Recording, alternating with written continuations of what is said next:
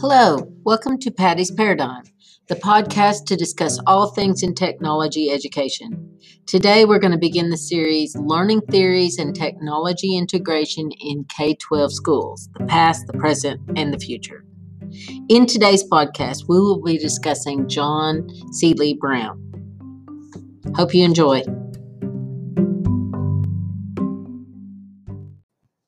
And we're back.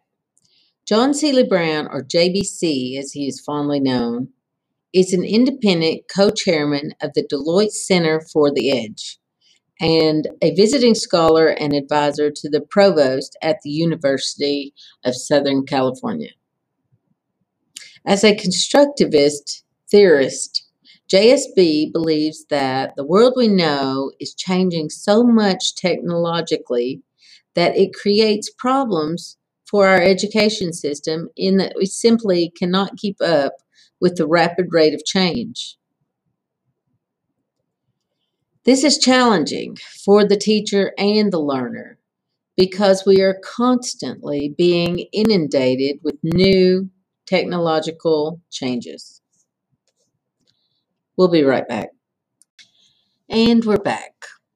In their paper, Learning for a World of Constant Change, Thomas and JSB talk about the past.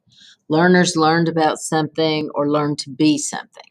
Today, we need to rethink our learning to become a participant in digital networks. In this hyperactive, hyper-connected world, learners become an active participant in the way they access new media.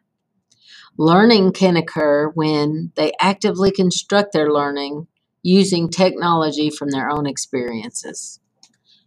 We'll be right back. And we're back.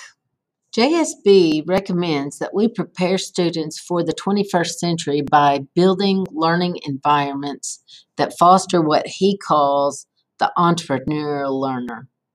An entrepreneurial learner is constantly looking for new ways, new resources, new peers, and potential mentors to learn new things. We'll be right back. In conclusion, John Seeley Brown likened the 21st century to a whitewater world in which a learner, a kayaker, is traveling.